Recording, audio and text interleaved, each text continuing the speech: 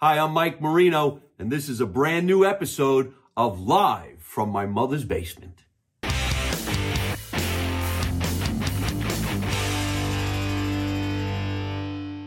Good evening, ladies and gentlemen, or good afternoon, wherever you are in this world, or whatever time it is while you're watching this pre-recorded show.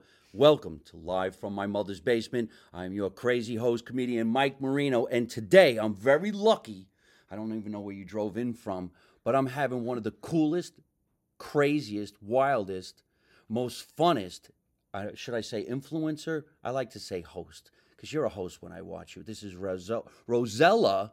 I wanted to say Ragu. She's not an heiress to the Ragu family. She made me aware of that. No, not even. How do you say it again? Ragu. My name is Rosella. Rosella Rago. Rago.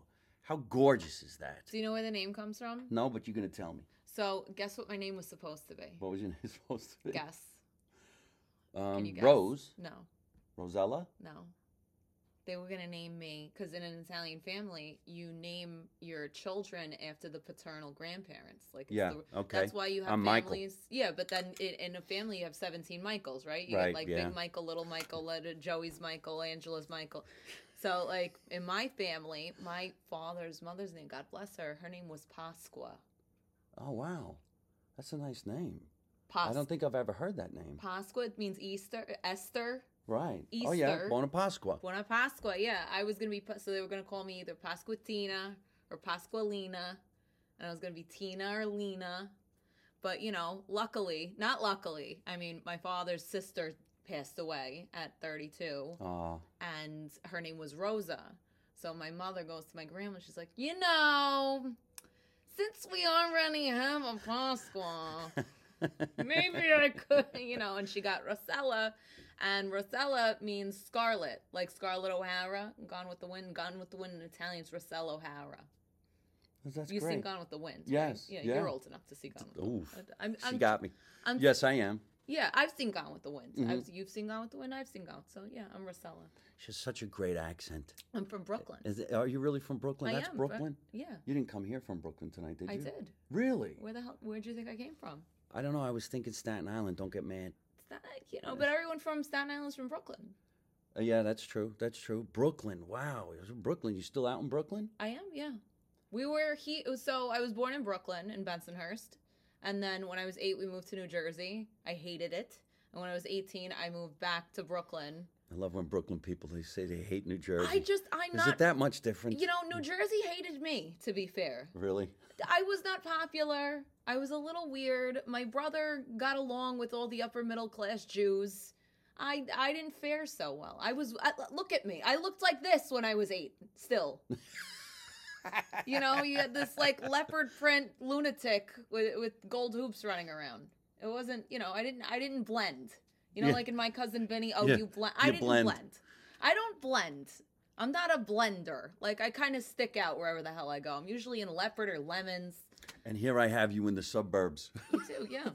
Have you ever seen an acorn tree? That's right up front. I spent time in the suburbs, but I feel crazy. I feel like, did you ever watch Sex in the City? Yeah. When Aiden takes Carrie to Suffern? Well, I don't watch that close, but okay, yes, I know Suffern. He takes her to upstate New York, and they chose to call it a place called Suffern, New York. Actually does exist. But it's not upstate New York. It's by the Palisades, where you cross the street and it's New Jersey. But there's a joke that she's like, I'm suffering, because she sees a squirrel and she's all freaked out and she can't she blows the oven up. I don't like silence. I like loud. I'm used to having Conchetta next door, asking if you went to the bathroom. I'm used to having the guy across the street watch your parking spot. I'm not used to This is fantastic because I guess there were certain parts of my research that I didn't do. I wasn't thinking Brooklyn at all, but this is definitely a Brooklyn girl. Look how tough she just got all of a sudden. And I'm telling her, got to be careful. There's squirrels, there's trees. And she's probably saying to herself, what's the big deal? But where the I'm hell from did you Brooklyn. think I was? Did you think I was from England or something? You No, thought I was no. British? When people are because anybody that has a Brooklyn accent, they, you can turn it on and you can turn it off. Because in the beginning of my career, I started making cooking shows with my grandmother in 2009, and I took it very seriously. I wanted to be a Food Network host, but at that time, there was nobody on the Food Network like me. There was nobody that looked like me, that sounded like me. So I really tried to study what I thought a Food Network host should look like and sound like, and I started to talk like this, like, yeah. I can do that because kind of sold out a little bit, you know. but it's casting. It's not selling out. I thought that was what the role demanded, and my mom is an actress, and I've actually been in the entertainment business since I was 11. I joined SAG in 1999. Oh, listen to all this wonderful stuff. My first job ever was the first season of Sopranos. I was 11 years old, and they had this big wedding scene, and I was an extra. And, and I fell in love with being on sets. I loved being on sets. I worked as a stand-in on TV shows and movies for 15 years until 2015 when I started doing this full-time. And then, I love show business. I mean... I'm glad that you said this because when I watch you, I'm thinking, okay, well, look at this. This is really, really cool stuff. It makes me hungry. It makes me think about wish my grandmother was still around and the good old days. And, I've been doing stand-up comedy about have an Italian family my whole life. However, I didn't even cut my teeth as a comedian until I moved to California. I never wanted to be a comedian.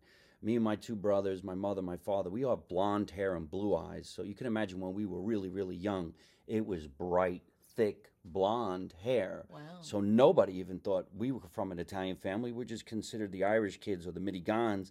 And I'm like, no, my mother, she don't sound like you guys at all. Where in Italy are you from? My parents are from Duronia, which is in Campobasso, and we are Bruzzese. Oh, cool.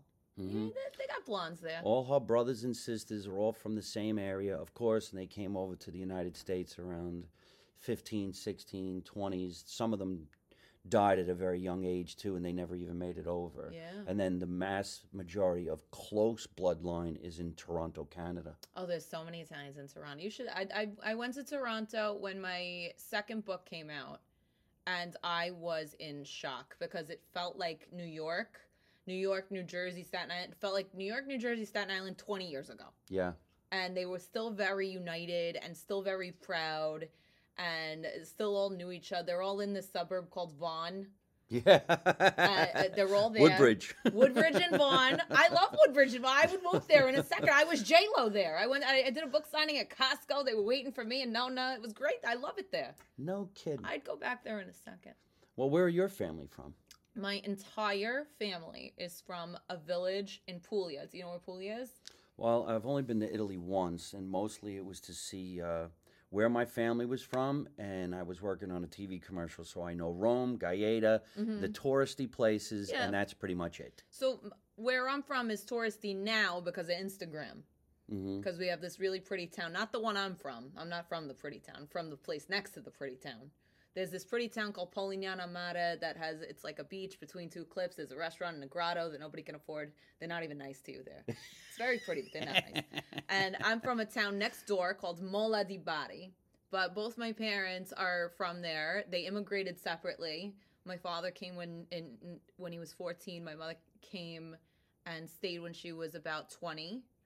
And it's not weird that they met here because everybody from Mola di Bari went to Carroll Gardens, Brooklyn first. From Carroll Gardens, they went to Bensonhurst. Then from Bensonhurst, they started moving everywhere else. But there's about 17 Moles clubs in my neighborhood. They all know each other. They all fight. There's a Moles club here, too. And if you're not from that area, they won't let you in the club. It's the weirdest thing. I'm like, hey, we're Italians. We're not nice people. No, we're very... Being from Puglia is like having like a personality disorder. Is that right? Oh, you have to do a lot of therapy because you're not happy for anyone. You're very jealous. You're not like, you're naturally mistrustful. The food's great, but terrible mentality. Absolutely terrible. Yeah. So when did your family all come over? They came separately.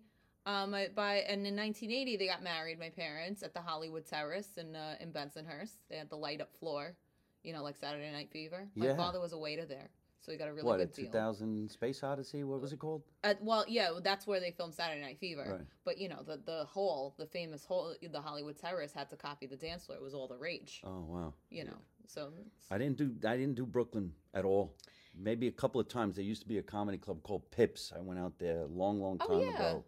Was that Sheepshead Bay or something like that? Probably. Now when I go out Probably. to Brooklyn, I go as fast as I can. It scares me. Why? I don't know. It's just one of First, those it things. shouldn't man. scare. First of all, most of Brooklyn's very hip now. Yeah. You know, it's expensive and hip, and people who don't shower live there. And then the rest of Brooklyn, like I don't live in cool Brooklyn. I still live in Bensonhurst. I live in like the bowels of Brooklyn.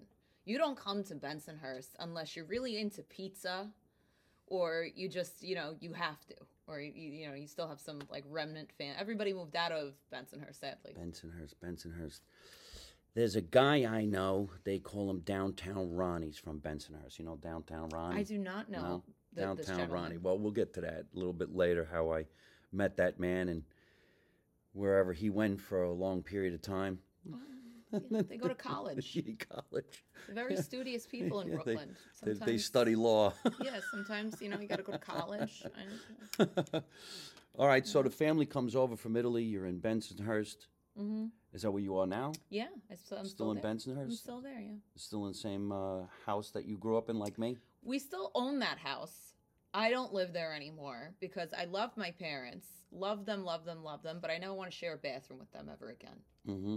I just don't want to. It's hilarious. So Can I live a have few that? blocks away. Oh, But when I was in college, I moved back to Brooklyn when I was 18 to go to St. John's University in Staten Island. I was going to be an Italian teacher because when you're, a first generation Italian American girl, my first language was Italian. I didn't even speak English till I was 5. is that right? Yeah. So I was like, what do you do with yourself? You don't know what to do with yourself. So you become a teacher and you hope somebody marries you by the time you're 25. Yeah, I could see that. I just got to stop real quick because our family was completely different.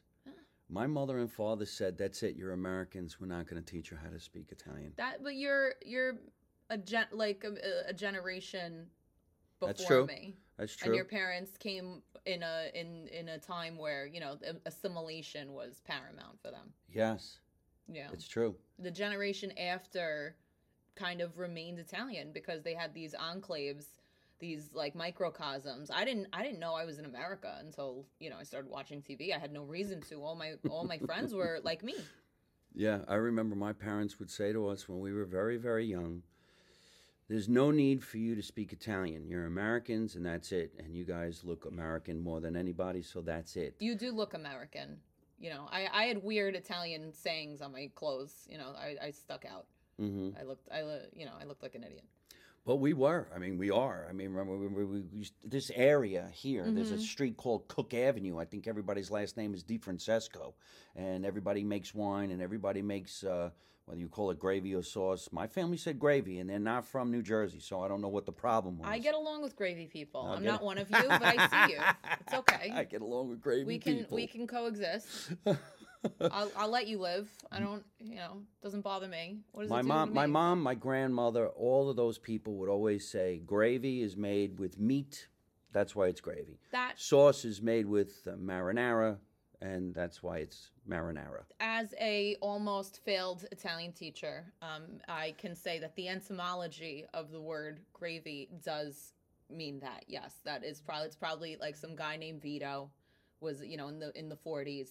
Was talking to his factory worker friend named Bob, and Bob's like, "Vito, what are you making?" He's like, "I'm making a sugo," because the word sugo in Italian can mean the sauce of many things. It could mean the sauce that you make with meat or vegetables or whatever. And he's like, "Well, what's a sugo?" He's like, I make the onion, I make the garlic, then I put the meat, and then I put the wine, all the juice will come out of the meat. It's a beautiful. And he's like, "Well, huh? Like a gravy?" And he's like, "Hey, yeah, you want to call it gravy? I call it gravy. It's okay." And then there you go, gravy. Now we have gravy. It's I always okay. said gravy. My grandmother said gravy, and they were all like authentic Goombas. I don't fight with the gravy people. Yeah. I got bigger battles. Yeah.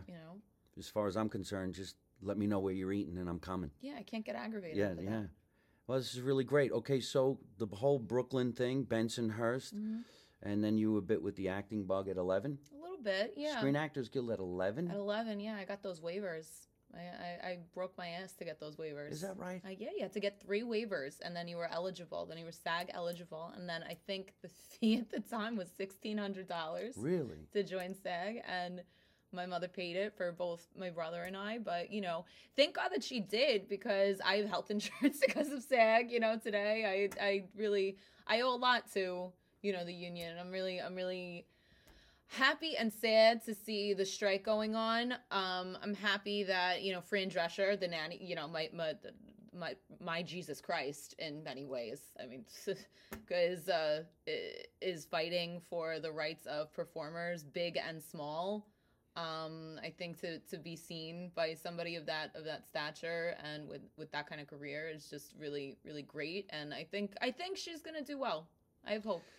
Well, let's hope. I mean, let's hope this show actually airs and the strike is over when you guys get to see this. I was in Screen Actors Guild at the age of 13 years old. Amazing. To join SAG was $250.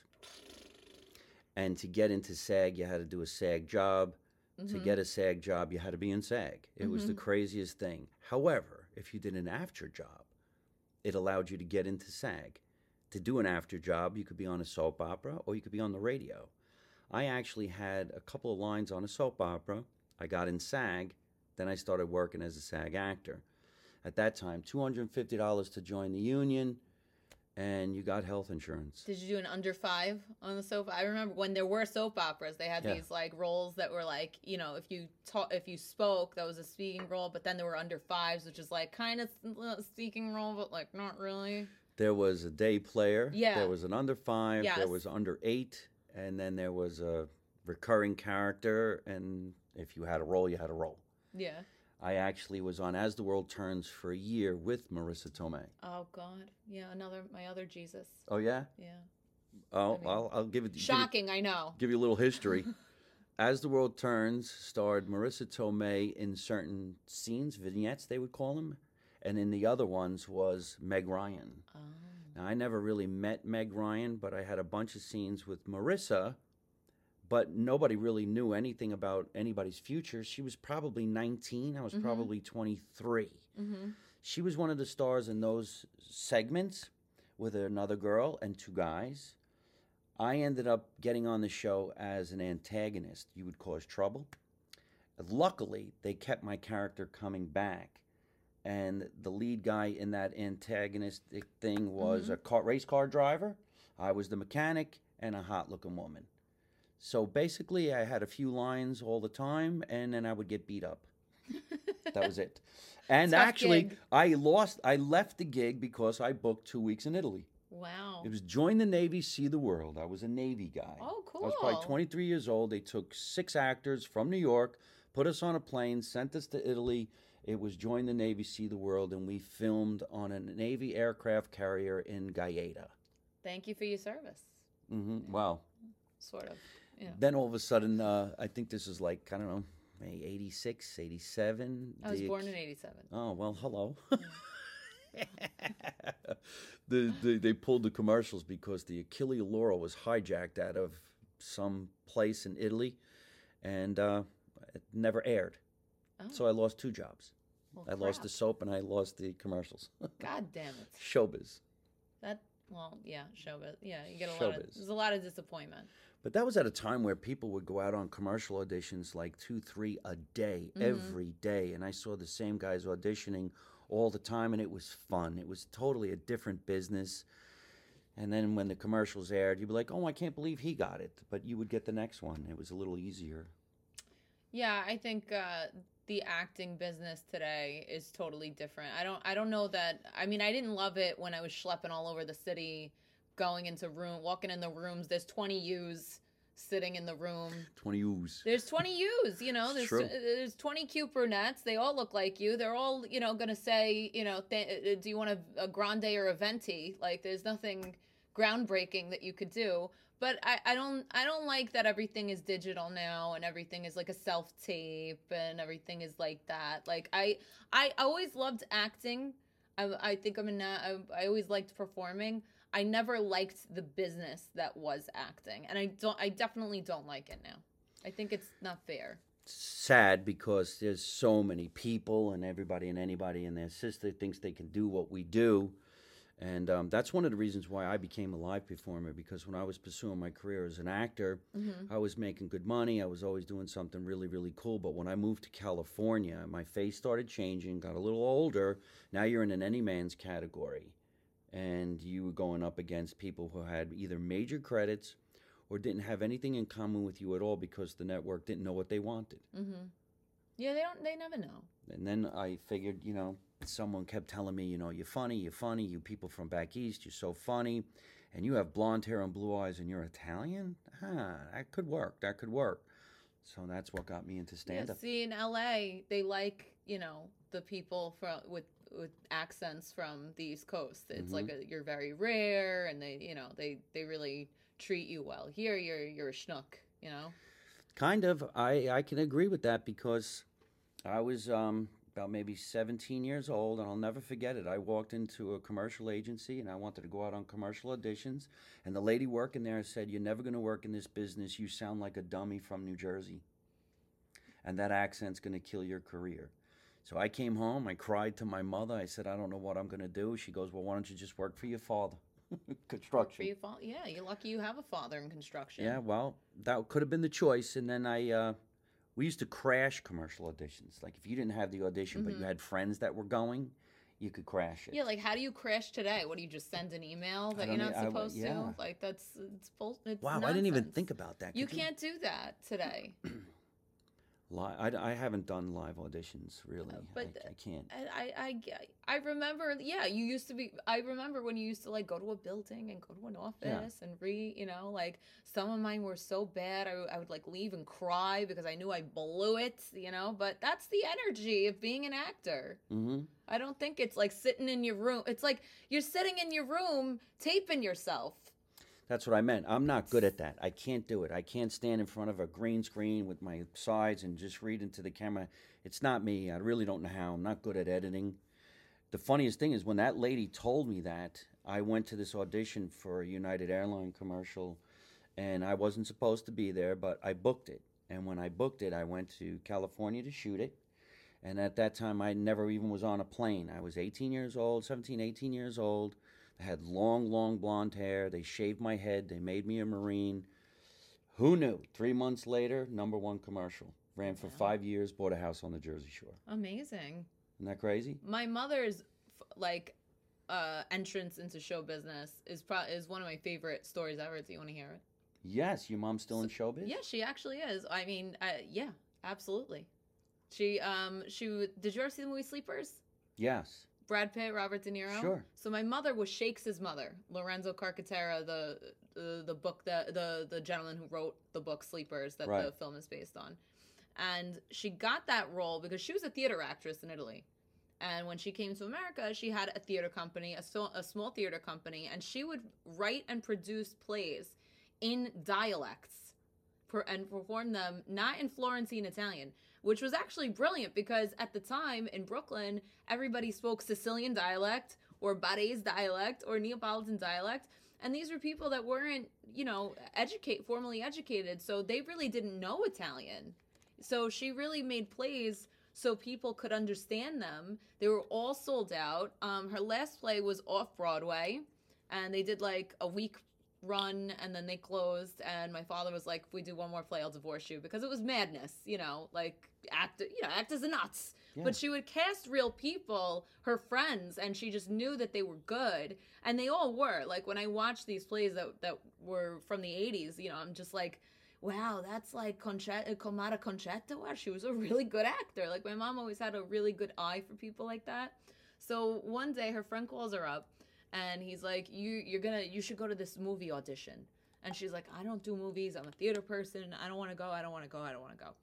He's like, "Go. They're not going to pick you. Just go." So that's... They're not going to pick you, but you should go. You're not gonna, it's like the lottery. You're not going to win. Like, it's just whatever. So she goes, and she thinks she's auditioning for a casting director. And the casting director asks her one question. "What would you do if your husband came home drunk?" and she was in a really bad mood that day. And my mother's a toucher. Like when she sits, when like we have dinner, like we don't sit her next to new people because she'll grab you, she'll assault you. Yeah. So like she started, and she started smacking the guy around. That was not the casting director. That was Barry Levinson, the director. He loved her. He cast her, and she came home, and I was 8 years old, and she goes, "I'm gonna be in a movie with the Brad Pitt," and I'm like, "No, you're not. You're a liar." And she was like, "No, I am." And then like she was coming to pick me up from school. They had aged her, so her hair was all sprayed gray, like when she would leave set.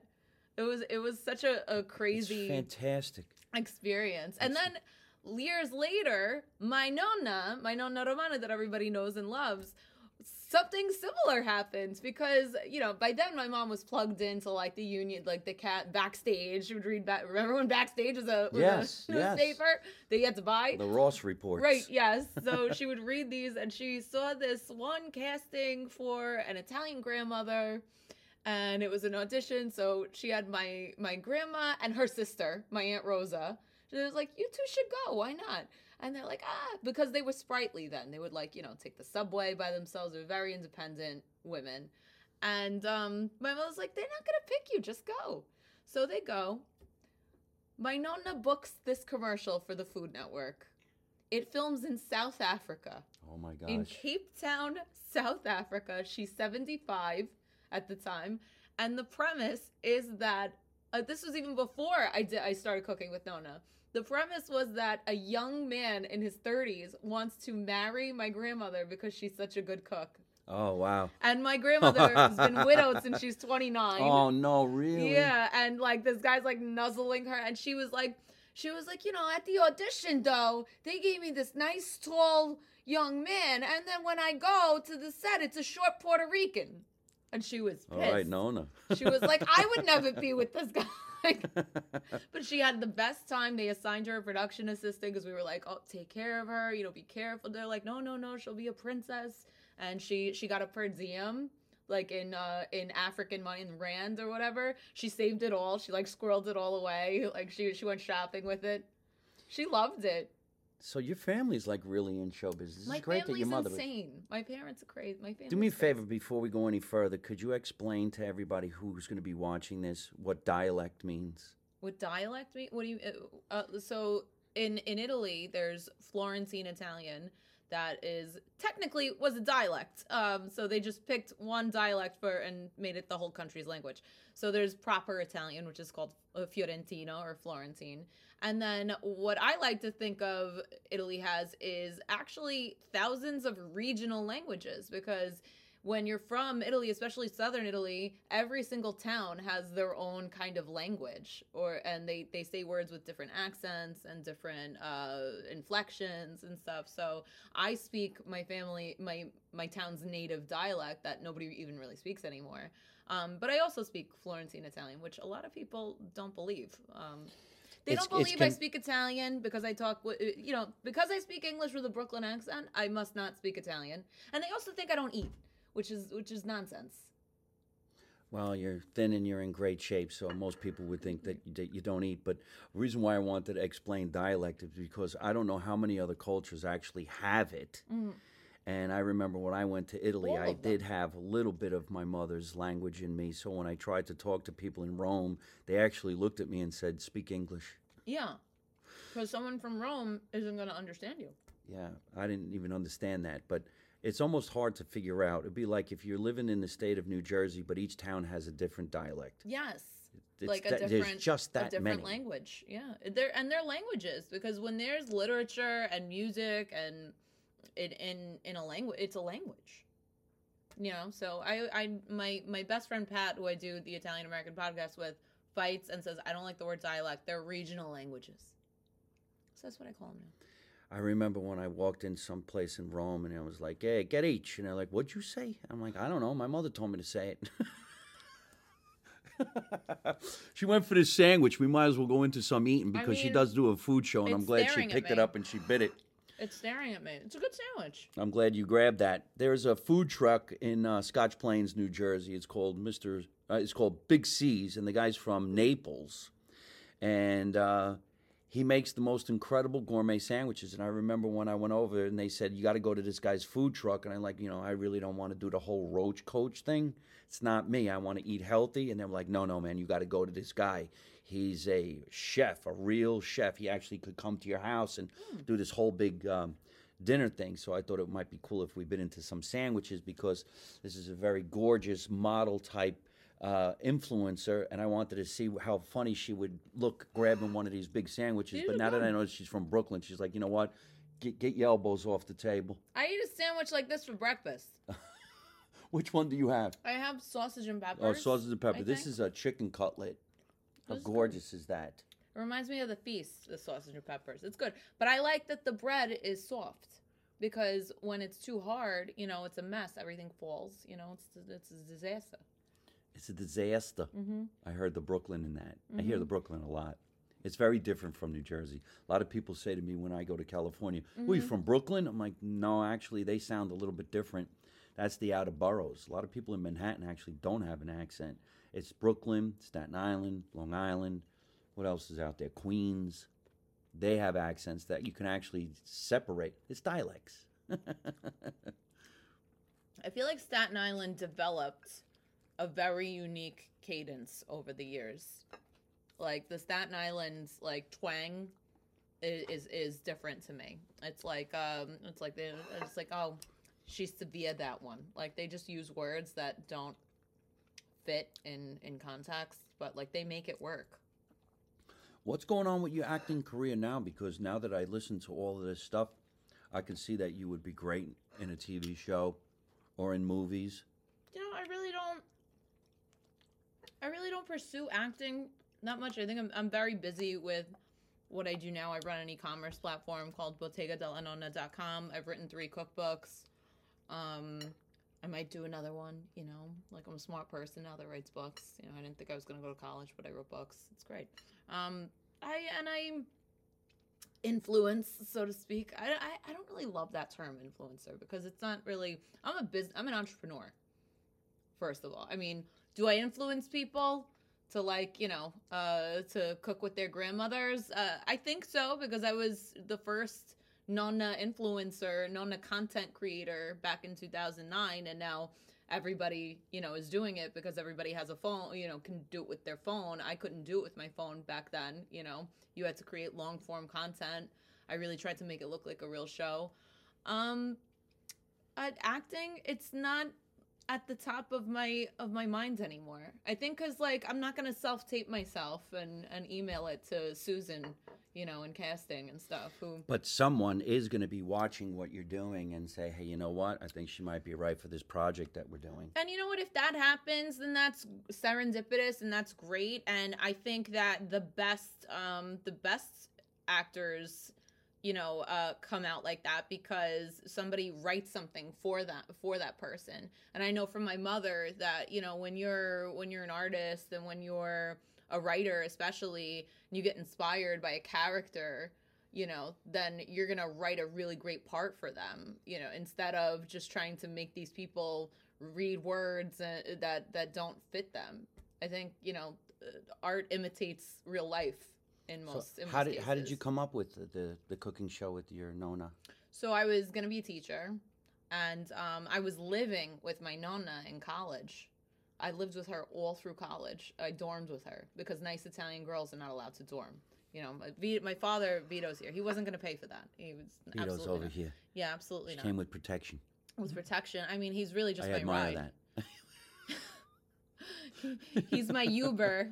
My dad still has kind of an accent, right, He Dad? does. He does. Absolutely. He said yes. He drove me here. That's why I didn't like Jersey either. I didn't like to drive. This is the suburbs. Yeah, I don't like it. So we were having dinner one night, and he was like, what do you want to do with your life? Because you're going to be a terrible teacher. We all know. And I was like, you all know? Did you have a summit and decide? Maybe you wanted to tell me that. And I just blurted out, I want to have a cooking show one day. That's the greatest job in the world. And we both looked at my Nonna, and she was, being cute, cleaning the table. And I was like, he goes, we should call it Cooking with Nonna. that would be so cool. And I was like, oh yeah, that's funny, whatever. So a week later, he bought me the web domain cookingwithnona.com. And it was like a big deal then to like buy a website. Yeah. You know, it's not like today. It was like then it was cool, you know. The internet was new, guys. Like so then the .com era. yeah, it was a thing, you know. Then a week after that, he started construction on this rollaway island that if you watch my old YouTube videos, I would cook on this island. It had wheels and it would roll out of the kitchen and stuff, and it had a stovetop so we could, you know, film appropriately. And we had a set and we had a website, and we were like, shit, we got to make a show now. And you know, we just we hired a production company, which was the dumbest thing we could have ever done. And we just started doing it. My mother called my friend's mom. She's like, Rosalia, you want to be a Nona and Rosella show? You know, my mother was head of casting, and we just started making episodes. I had no idea what I was doing, but I was doing it. Is Nona on your father's side or your mother's side? Just my mother's mother. Your mother's mother? Yeah. And then she quickly kind of became like the Beyonce of what I do, because she's all the Nonna that I've worked with. I mean, I've probably cooked with over 100 women in since 2009. But my Nonna means something so special to people. I think everybody sees somebody that they loved in her. Yes. Whether it was their mother, their Nonna, yes. the lady across the street. Oh. Because she's very my Nonna is the last of the Mohicans. You know, no hair dye, no makeup, the stockings, never wore pants in her entire life. She's just really that old school. The house coat. Yeah, the Vestalia. Yeah. That's house coat in Italian? Mm-hmm. Yeah. We always said house coat. House coat, house dress. You're 100% right, because when I watch, I look and I say to myself, oh, man, if only my parents were still around. Mm-hmm. Only if my grandmother was still around. She dressed like that. She acted like that. And she was just that kind and sweet. And the food was more important than anything. And the family was more important than anything. They didn't even know. And, you know, I never said pasta till I moved to California. Macaroni. It was macaroni. We had macaroni twice a week, and then Sunday at 3 o'clock. Didn't even say macaroni. Macaronis. The macaroni. It was an S on the end. Put the max on. Yeah, my mother would say, "Wake your father. The water's up." That's my dad. Yeah. What's happened? Oh, okay. Yeah, he's Oh, he's going here. to the bathroom. Your dad's here. My dad's here. Yeah, That's great. we're protected. Yeah, it's great. But I miss that so much. And growing up here in this house, everybody did do everything, especially in this town, in the basement. Mm-hmm. That's why I called it Live from My Mother's Basement. That's where I lived with Nona, in the basement. In the basement. Yeah. We were renting the other floors out, you know. Yep. No, That's that's not even supposed to be funny. That's literally how we live. I mean, that's how Italian people live. You have like the nice area. It's the showroom where you got all your china closet and stuff, Yes. and your plastic covered furniture, whatever. And then you do your living in the basement. In the basement. And we're still in the basement. We're still living in the basement. I love a good basement. You know, half the things that were done here in the basement were technically illegal. To have a stove down here, to have a bathroom down here. There's Yeah. no vents. The smoke would have to go out a window pipe or something like that. But it is now, because I remodeled it to make it legal. Of course it is. The corner is still the same. And that's where my mother would cook and have all. And then, of course, the table in the corner is for the kids' table, and then this table here was for the adults. The kids always said, you know, I can't wait till one of the adults passes away so I could bump up to the adult table. That Formica held up beautiful. It's not even from this house. They would take things from other people's houses and put it down here. Because it's still good. It is. You know, because why waste it? Why waste anything? You know, if we have to, we'll make a fort outside for the kids. It's just really, really great that you're doing what you're doing. I enjoy watching, and it does. You struck a nerve. So many people look at you, Nona, going, wow. Yeah. Wow, look at how nice this is. And you're really, really talented at what you do. So you Thank wrote you. 3 cookbooks? Yeah, I did in 5 years. Holy crap. Yeah. It was a crazy time. But And yeah. so you're a gourmet cook? I mean, you like, how do you know how to create a cookbook that you know all these recipes? Because I cook. When I was in college, I mean, I always took cooking for granted. I think I always learned through osmosis because of the family that I was in. My family is a really big food family. Like, we would jar the tomatoes every September. My dad makes limoncello. You know, my mom she's a little lazy in the kitchen, but when she has to cook, she cooks, and she cooks better than like normal people. And my nonna always cooked every single day, so I knew how to cook, but I thought that was normal. And then when I went to college, and I saw that people like didn't cook, they had microwaves. I never had a microwave growing up. We weren't allowed to have one. Yeah, I don't think we had a microwave. So like I knew how to make pasta, and so that's easy crap, And I guess I just didn't realize it was exceptional until I started, my cooking show, and I just, the time that I lived with her, it was like going to my own little culinary school, because she would cook something different every day, and I would get to see her, and I would get to watch her do it. And I would get to learn, I would be doing my homework, and she would like sprawl out the tarali to glaze them. And I'm like, I have a paper due, They didn't understand boundaries. Nonna doesn't do boundaries very well. You'd be like in the shower, washing your hair. She'd like open the curtain, be like, what do you want to eat later? And I'm like, can we have one conversation when I'm not naked? Just one. Because, she grew up with 7 kids in her house. And, oh, yeah? Yeah, in Italy. And, there was not a lot of privacy. How many brothers and sisters you have? I only have one. And I joke. I say my brother's a Jew. Why? Because he's, like, not Italian. Oh, no? No, not at all. No. Really? Yeah, and he moved to Canada. Ugh, not even close Canada. He moved to very far away Canada. He moved to Vancouver Island, Canada. There's no more Canada left. Why would he go there? A woman. Oh. Canadian woman. A Canadian one. She's lovely. I gotta say, she's very nice. She's not Italian? She's not Italian, but she's wonderful. It's she's a doll. I love her. She has my nephew now, and we recently took a trip to Canada, to Comox, British Columbia, where my brother lives. I call it Coconuts. Actually, my mother called it she's like, hey, when are we gonna go to Coconuts? And so now I just call it Coconuts. And I documented it all on my Instagram stories, and people were invested in this trip to Coconuts like you have no idea, because it took 3 flights and 18 hours to get there.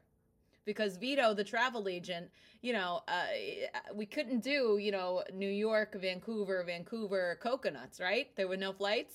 No, there weren't, right? Oh, you had to take puddle jumpers. Are you sure? No, because at first, listen to what he says to me at first. At first, he goes, okay, so it's going to cost over $1,000 each to go there. And I'm like, okay. And he goes, but if we take a plane to Seattle and if we take the plane to Vancouver and drive to the island, it's a little bit less, but not a lot. But if we take the plane to Seattle and drive from there, it's like half the price. And I was like, are you talking about a 6-hour flight to Seattle? Then we got to take a 4-hour drive to Vancouver, and then another 2-hour drive to Vancouver Island? Are you on drugs? Was there no donkey option? Why don't we just walk? Like, honestly. So here I am. I'm a 36-year-old divorcee sitting in between my 2 parents on the tiny planes. They were all, because it was 3 short flights. So it was like tiny planes, and I'm just like the Curb Your Enthusiasm music. It's playing in my head. It's like da da da da da. Like, because when you're my age and your parents are that age, your parents are your kids. And when the parents that I have, my mother's like a crazy actress. So it's like you have to have the juice boxes, and you have to have the snacks, and you have to make sure everybody went to the bathroom, and you have to, it's like you got to watch them. And who's using me for a pillow, and who didn't get their pretzels. and it was a lot. Sounds like a stand-up routine. It was just, no, I don't stand up. I'm sitting down. You're going to have to do some stand-up. No, I you would be hilarious on stage. No, I can't do it. I'm not funny like that. I trained at the Upright Citizens Brigade because I wanted to be funny like that. I thought I could have been funny like that. Turns out I'm not that funny, and I'm too attractive. Well, that could make a lot of sense. I think, but I'm going to show you some things that I'm working on, and you're going to say, you know what, I'm right for that. I could do that. I could make that funny. But like a stand-up set, I think what you do is tremendous, and like what stand-up comedians do. What people don't realize is that you write a set. Yes. Stand-up comedians are all writers. We are. And you have to be a good writer. And then Yes, you do. And then you got to perform what you write. And you got to hit it every single time. You know, and that's not easy to do because sometimes the people are, are taking it, they're receiving it and stuff. And when you have that energy going, it's great. And then sometimes there's people and everything falls on the floor and you want to kill yourself. Yes, you do. Yeah, it's a hard. Wow. I don't make them laugh every time. I make people laugh a lot, actually. But when you say, you have to take care of your parents, this is going to become slowly but surely some of my new stand-up because I do take care of my father. Yeah. And I find myself talking to my father the way he spoke to me when I was a kid. I said to him the other day, as soon as you're done eating, you're going right to bed because I can't take it. Yeah. You're in timeout. Yeah. That's it. Who taught you how to act like this? What kind of a guy are you? Yeah. You. It's sad, but that's the reality of how the world changes when your family gets older. Oh, my mother with Facebook and TikTok and stuff. I didn't want to do it for her. How come your mom's not the side chef like Nona? Because I think it skipped a generation. I mean, listen, my mother is good at lots of things. I mean, she's an artist. She's a painter. She went to the Academy of Fine Arts. She's a painter. She's a writer. She's an artist. An actor. I mean, we need more things. Right. She's good at some stuff. No, the Nona is a good pick. I mean, she's really, really great. But now my mother is more the Nona. It's just a natural progression of life because my Nona is 90. She suffered a stroke last year. She can't do what she used to do anymore. So my mother does come in, and cook with me sometimes because, she loves the adoration. Angela loves loves an adoring public. But when she's like, her videos go out, she has her own account and she comments back to everybody. She loves that. My mother would have been a fantastic actress like in the 40s, like when Joan Crawford would sign would wake up at 4 o'clock in the morning. She's not in the business anymore, your mom? She is, but she wasn't at that, she never got to that, but she would be signing all her autographs by hand and mailing them out. But she admires what you're doing. She's like, wow, this is really cool. Oh, yeah. Both my parents. I was very blessed to have supportive parents, to have parents that are a little bit crazy, like the good crazy, to have parents for, old school Italian first generation parent, generation zero parents. My parents let me model. They let me try so many things. Like they really never told me, Rosella, be realistic about anything. If I had a crazy, stupid dream, they made it crazier and bigger and stupider. They never told me, go get a city job, go get a job with benefits, go into, But watching your show, from what I see and what I know, it kind of looks like a big network would just pick you up and say, hey, this is a great idea. We love what you're doing and we'll air your episodes. Or is that just something that you hear all the time? I hear that all. I mean, call me. I'm here. What are you? I'm easy to find. What do you? Call me. I'm available. Sure, but it hasn't materialized that way. And if it does, it does. If it doesn't, I think I was almost on TV so many times.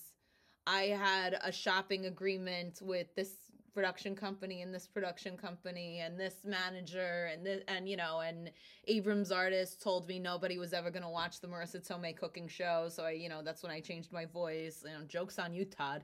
And I've just heard no so many times, and I've had so many things fall apart that people don't realize. I started such a long time ago. And then you see, like what you were saying earlier, like when you see an influencer open up for you or something. When I see these kids that they get a viral video because they ate a sandwich in their car once, you feel some kind of way. We'll be right back after this commercial break. Oh my gosh. Well, hey, it's funny because when I watch, coming from my background and what I feel and what I see, I'm just like, oh, wow, I would rather watch that than Rachel Ray. Put that show on the network. I'll watch that show.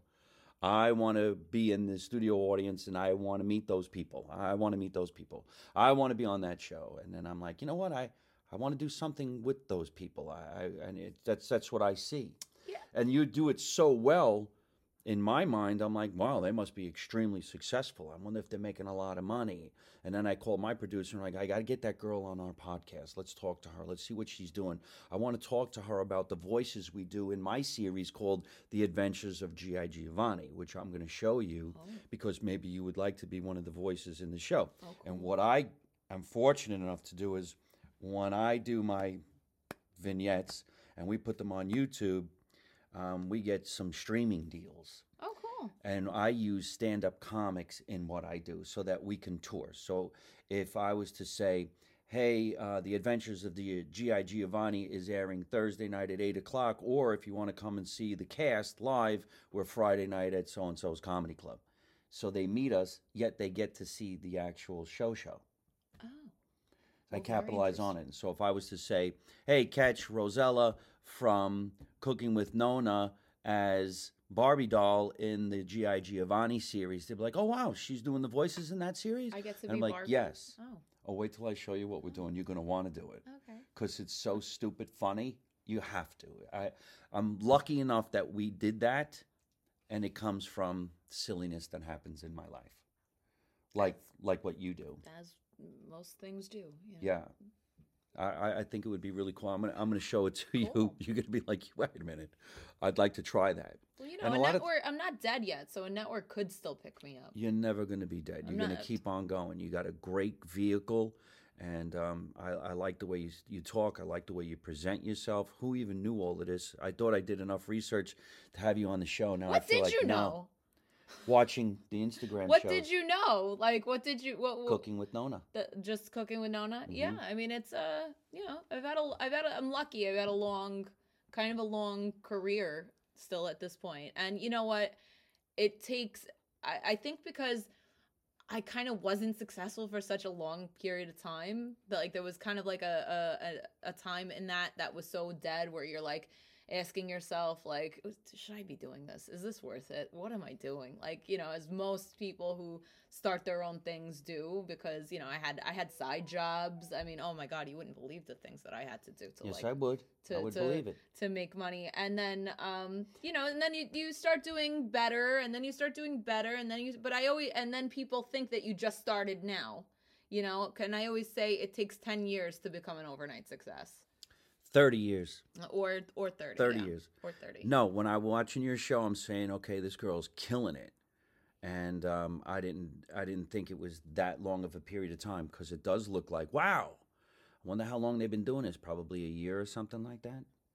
Yeah. I mean, shot through the roof. I can always tell when somebody's new, though. Well, When somebody's successful. we'll talk about that off the camera because when you mentioned the people biting a sandwich in the car, I say to myself, why do I Yeah. bother writing jokes? Yeah, like why? Why, Like why do I even bother? Son of a bitch. you know, I see it too.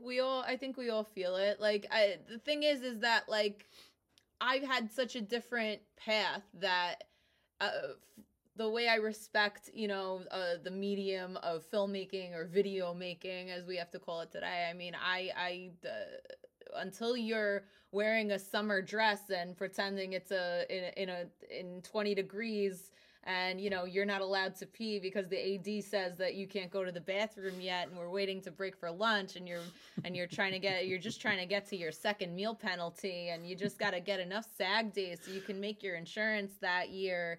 You know, I worked to be here so hard for so many years in a capacity that most of these people, you know, just eating sandwiches in their car, making funny videos will never have to understand. So happy that you just said what you said. You know, Pay attention, everybody. Did you hear what she just said?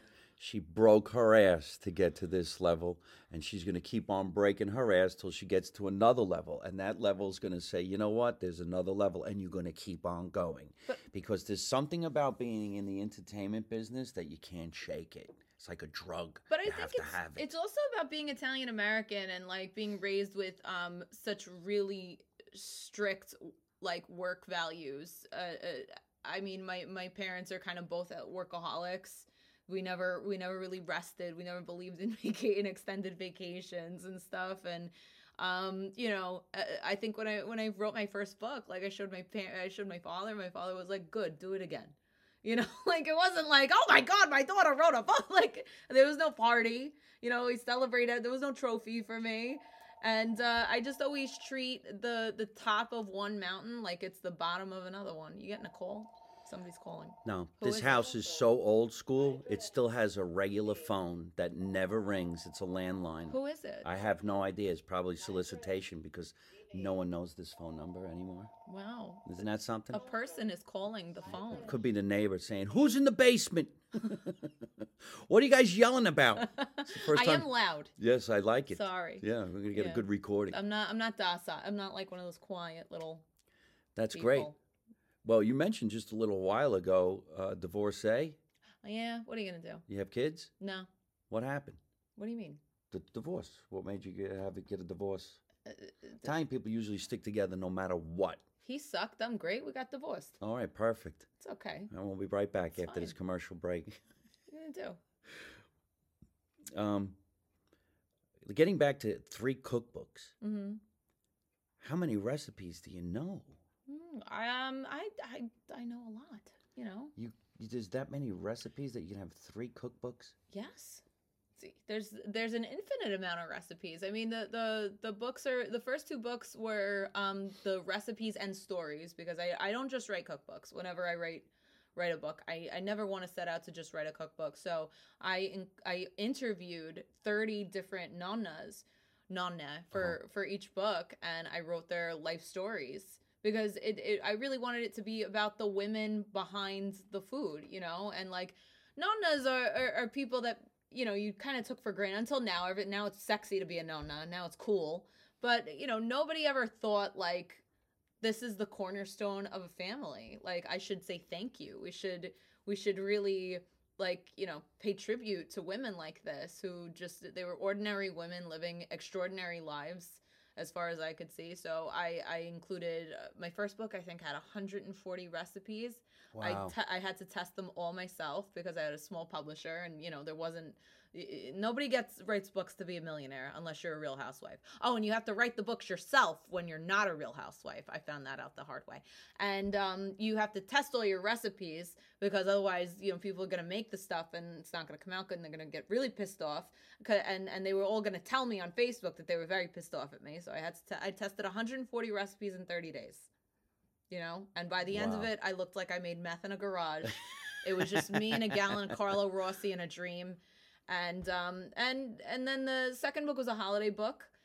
Same amount of recipes. I'm insane, you know. I had a mental illness. I just don't learn. And Nothing repeated. A few of them, like 10 maybe repeated. You're not allowed to repeat too many.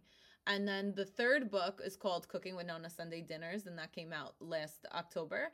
And that book I wrote all about my Nonna. So I wrote her story of immigration, first to Venezuela, because she went to Venezuela first, and then she came to America. So, and I wrote about, it was really like a love letter to my Italian childhood, to my Italian-American identity, and I included a lot of dishes that were a fusion of Italian-American cuisine, because Italian-American cuisine gets a bad rep.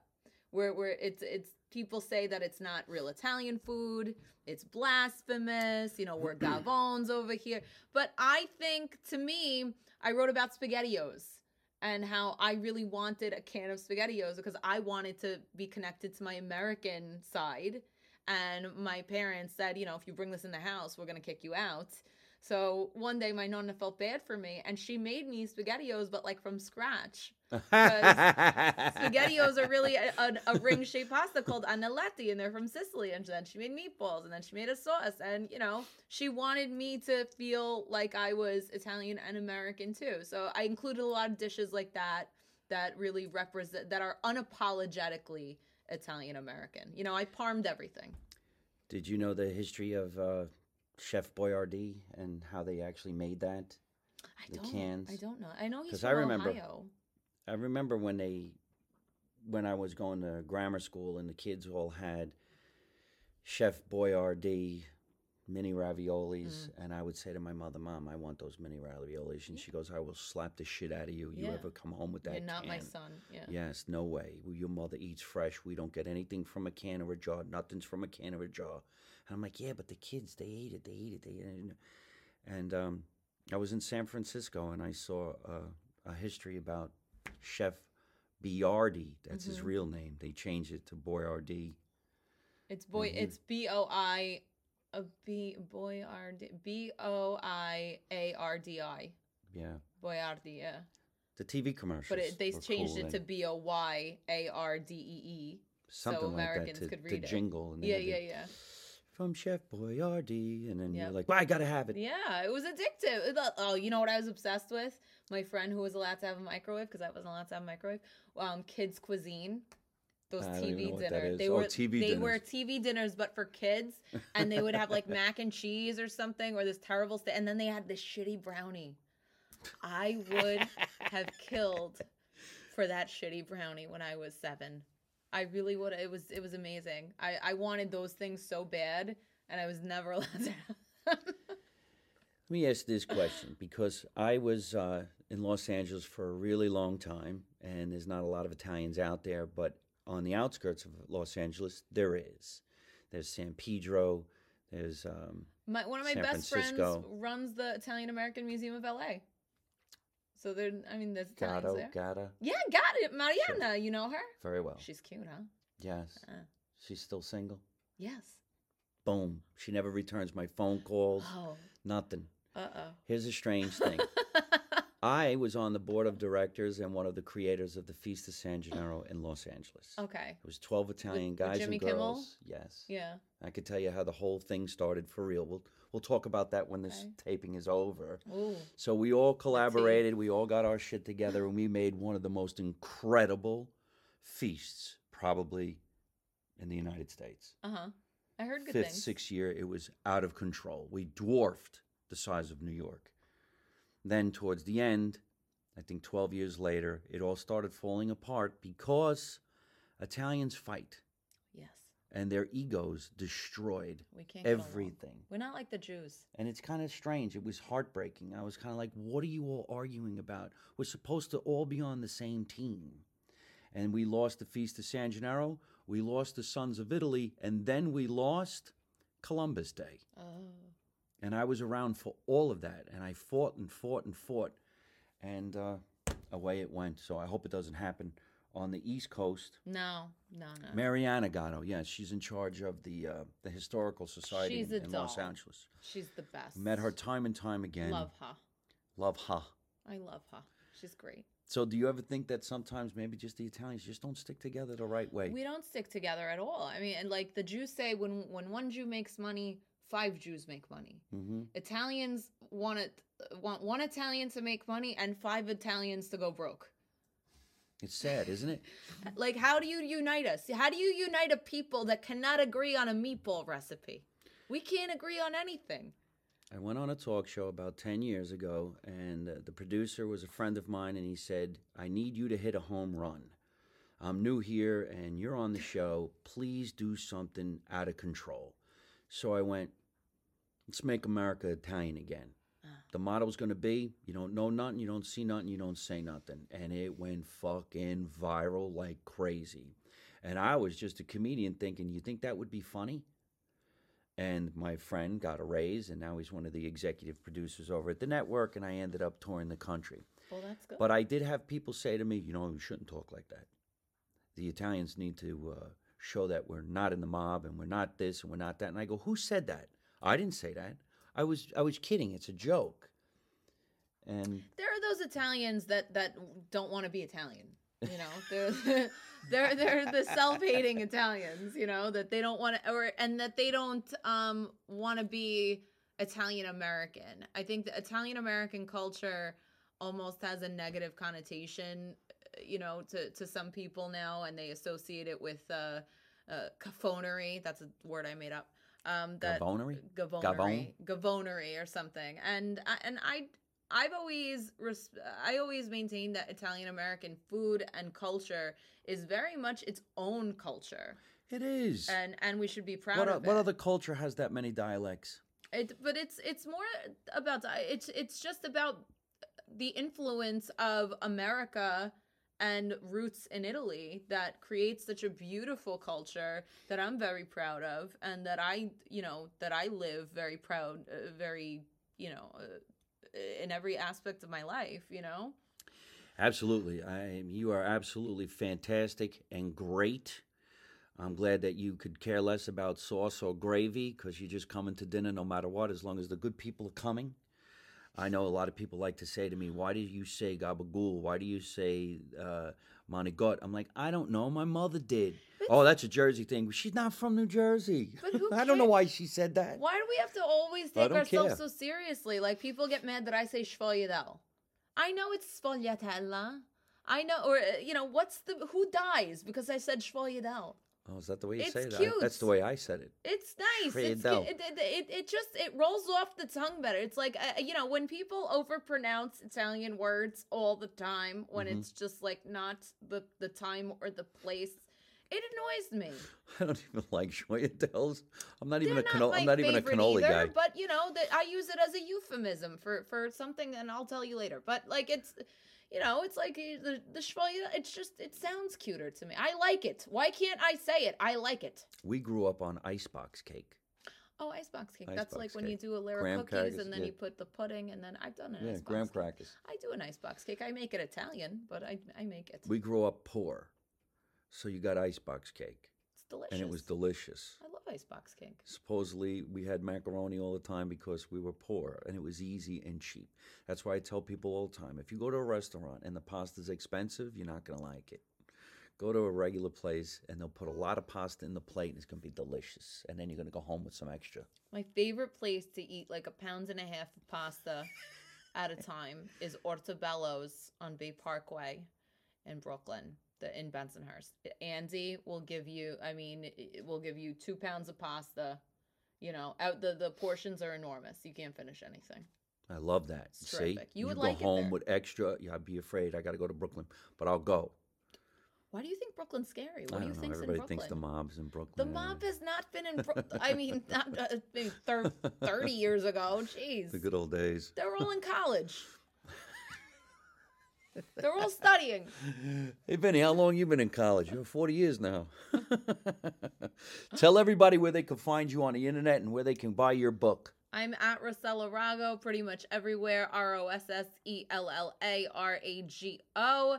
And I am Cooking with Nonna on Facebook. You can buy my books everywhere. Books are sold. But if you want an autographed copy, go to bottegadellanonna.com. I know, guys, it's a horrible name. Bottega was already taken. I like it.